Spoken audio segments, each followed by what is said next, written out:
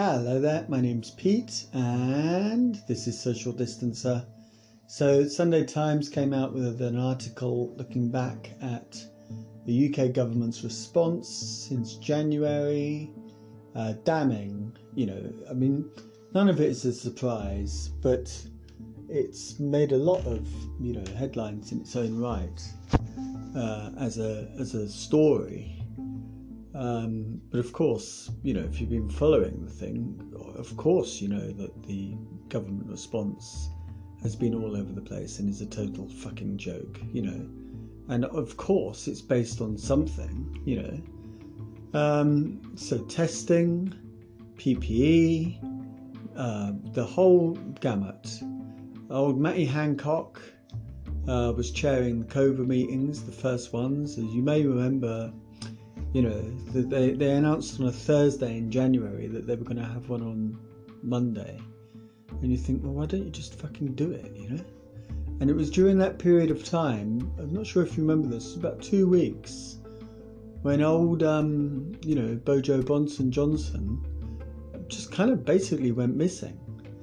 And the Sunday Times talks about how he was, found out that his partner was pregnant, was trying to finalise the kind of details around a divorce with his wife, who had cancer, and his kids were, kind of upset with all this.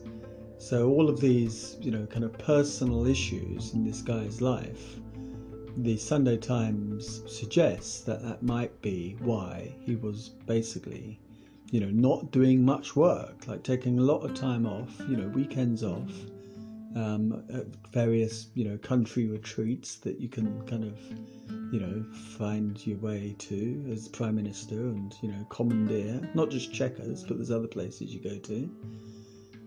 And, so there's this idea that the personal aspects of his life spilled over into the kind of professionalism, if you can call a guy like that professional, But basically, we all knew that he was a lazy fucker, and he is, No surprise there. Matty Hancock was doing the COVID meetings, first 5 about this, and then Boris decided to chair them. And the reason why that matters is that the government, very interesting that the government have been very hard today on pushing back on this, because they know that a lot of that might stick, the idea that, because they want Boris to be Churchill. And I was talking about my friend a week or so ago saying, well, if he survives COVID-19, he'll come back and he'll basically be like, unbeatable, He beat the thing that's killing everyone and everyone's going to love him now. He can fucking do anything. But of course, if the idea grows in people's minds that he is actually an incompetent fucking idiot, which some of us have been saying that for quite a while, but now based, around COVID-19, if that idea grows, then that is obviously not good from Number 10's point of view. So they've been really, vociferous in their response, saying, oh, it's not true that COBRA is always headed by the Prime Minister. Well, no one fucking said it is always headed by the Prime Minister, okay? But if you were going to do a cross-government response to anything, obviously it does need to be headed by the Prime Minister.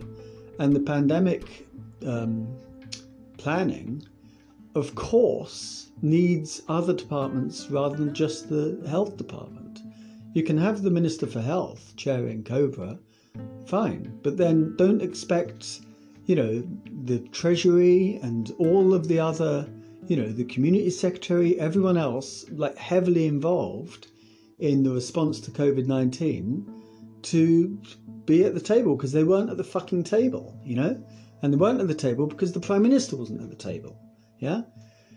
So anyway, interesting article, definitely read it, definitely find that link which gives the whole thing, without giving money to that fucking psychopath Murdoch, because it's a Sunday Times story. And funnily enough, people are going, oh, it's okay for Owen Jones to, cut and paste basically the whole article and get 14,000 likes on Twitter about it. Well, what about journalism? And you think, well, great, I don't want to spend my hard-earned cash propping up fucking psychopath billionaire Rupert Murdoch's empire, even just by a little bit, yeah? I don't have any problem paying for, content. I do that all the bloody time, including news content, yeah? That's fine. But I'm not going to give any money to Murdoch, And, great, get it for free. Anyway, interesting. It builds on a piece in Time magazine, came out, published on their website, which is free to access. And also, the Financial Times is opening up some aspects of their, getting it away from the paywall, their COVID-19 coverage. Not everything, but some things. And the New York Times is doing that as well, I think. So, there's an argument to say that the Sunday Times could just take it out of their paywall and let people read the bloody thing. Anyway, Time magazine on Friday had a very similar type of thing, but looking at, the UK government's approach to, fuck up, basically, the series of failings which counts as a kind of response to COVID-19. And, so it's interesting that in itself is becoming a story. Reuters did it last week, so that in itself, like around the world, people are realising that the UK government have fucked up in a major way, Sunday Times got a lot of, notice today because they did it. It's a good job. Like, it's definitely worth reading. It's a good piece of journalism. They got people like insiders in Number 10 anonymously talking to them. Like, it's not based on nothing, and it certainly kind of does, gives a bit of a narration over the top of the last couple of months. But of course we all know that testing is, and PPE is, all over the place, because we're fucking living the thing of, this is the epicenter of the problem in Britain at the moment, those things, The person today was talking about testing not necessarily being, critical. And you think, what the fuck are you talking about? I mean, what are you talking about? The thing with testing is very simple to me. I mean, I may have got this wrong, but it seems to me that they just didn't have the capacity. They made a big mistake in not localizing the effort and basically saying to every lab, like I was saying the other day, every lab, as soon as they, kind of heard about COVID-19, okay, let's get testing out there. So they don't have enough tests. And of course, then they have to prioritize it, But you do not want the bloody medical spokesperson on the government briefing to say, oh yeah, testing has its place. You just want them to put their hands up and say, yeah, we got it wrong. We fucked up. We were weeks late with organising this. We shouldn't have centralised it. And that means that we don't have enough, basically. We do not have enough. And I'd rather be in Germany than in the UK. But unfortunately, we're living in the fucking UK at the moment, I'd rather be in Iceland than the UK. So, yeah. Interesting article, definitely worth reading. And it's got a lot of people, I think. And it adds to this sense that, it is all just, clips are being repeated now, and I've done a couple, last on this podcast, of people saying things, a couple of weeks ago, a couple of months ago, which just sound abysmal, But they also sounded abysmal when they were saying it, And Boris Johnson saying he's shaking hands with people with COVID-19. Of course he sounds like a fucking clown that doesn't know what he's doing, And again, like today, people are saying things where in a couple of years there's going to be on the news. This was a mistake, this was a mistake. I've got a strong feeling that on Tuesday or at some point next week they're going to say wear masks. And then you think, well, what about all the last 6 weeks where you've been saying don't wear masks, So it's a train crash, basically, a proper train crash, plane crash, car crash, every kind of crash. And it adds to the sense of a kind of, degradation. It doesn't help that we've had 10 years of austerity. 10 years of austerity had a fundamental material impact on the PPE crisis that we're going through at the moment, It doesn't help that fucking clown got voted in a couple of months ago. I mean, it's unbelievable. You really do think, what the fuck is going on in Britain sometimes? It adds to the sense of, the climate catastrophe. Everything is dying. Jolly Sunday chat.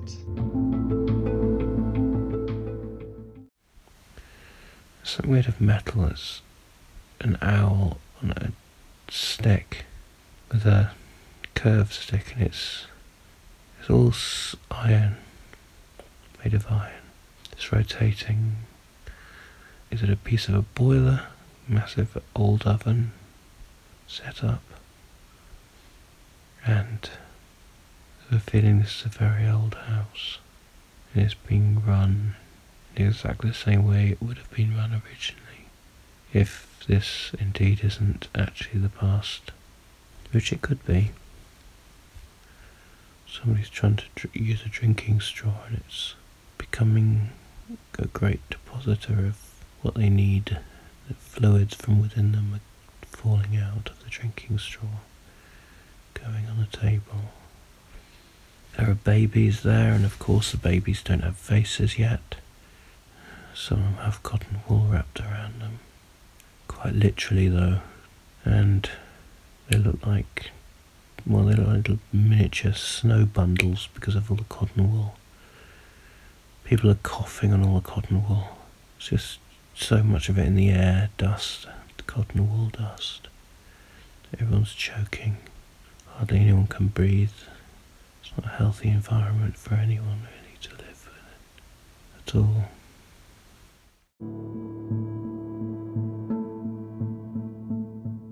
So, I don't know if you know this about me. Some people know this about me, but I don't advertise it. But I've got a superpower, basically. My superpower is that I can tell when there is a Mark in the room, a man called Mark, or a boy called Mark, a male called Mark. There's something about Marks that I just pick up, Maybe it's because my mother was in tune with supernatural elements, and this is a byproduct of that. I don't know. I can't explain it. It's a gift, or is it a curse? That's definitely a gift. I can tell if your name is Mark. Basically, that's what I'm telling you. And there's something that connects all Marks together. I don't know if people called Mark know this, but to me it makes absolute sense that this person is called Mark. Absolutely. And I'm not saying that they're all alike, because they're not all alike. All Marks are not alike. There is a Mark in the north east of Britain who I know, a friend of mine, who trains police divers when they're going to find bodies in the sea. He trains them to do that. He trains mountain rescue people, and the guy is basically extraordinary man, absolutely extraordinary. Was Britain's disco dance champion in 1982 as well, weirdly. Anyway, and then I know Marks who are not like that at all, quite quiet fellows, but also called Mark. But both of them, it makes absolute sense to me that they're called Mark. It makes absolute sense. Anyway, I am developing a kind of unified theory of Toms. There's something about Toms. I'm kind of getting warm to Toms. Right? Get this. Okay, stick with me. Tom Hanks, Tom Cruise. Very different people, very different actors, very different outlooks on life, but it makes total sense they're called Tom. Yeah, you got me. Yeah, you get me. My mate Tom in Shropshire sent that recording a couple of weeks ago. He could not be called anything else. There's various other Toms I know Toms in my life. They could not be called anything else. But then there is Thomas. Thomas the tank engine. Thomas the banker who won MasterChef the other day. I fucking hate it when the baddies win MasterChef, man. It really brings me down, man. It really brings me down. I wanted the artist to win. I wanted the lady from China to win who came over to live in the UK when she was 13. And clearly went through a lot of racist abuse, you know. People taking the piss out of her school children, taking the piss out of her food that she'd bring in. Well, fuck you, you know. She's a better cook than all you motherfuckers put together. But fuck you anyway, even if she wasn't a good cook. Anyway, I wanted those people to win, but the fucking banker won. Thomas. He could only be called Thomas, you know? What is it about the woman that looks after Thomas and Jerry that she calls Tom the cat Thomas? I mean, you're either Tom or you're Thomas. You can't be both. You cannot be both. And my unified theory of Toms has got nothing to do with Thomas. It's got nothing to do with Tommies. Nothing to do with Tomos. Right? I'm talking about Tom. Anyway, Tom Jones. There's no way that Tom Jones could be called anything else. What else is he going to be called? Aled Jones? Do me a favour. He's Tom Jones. Tom Jones the book. Same thing. You get the gist. Anyway, Tom.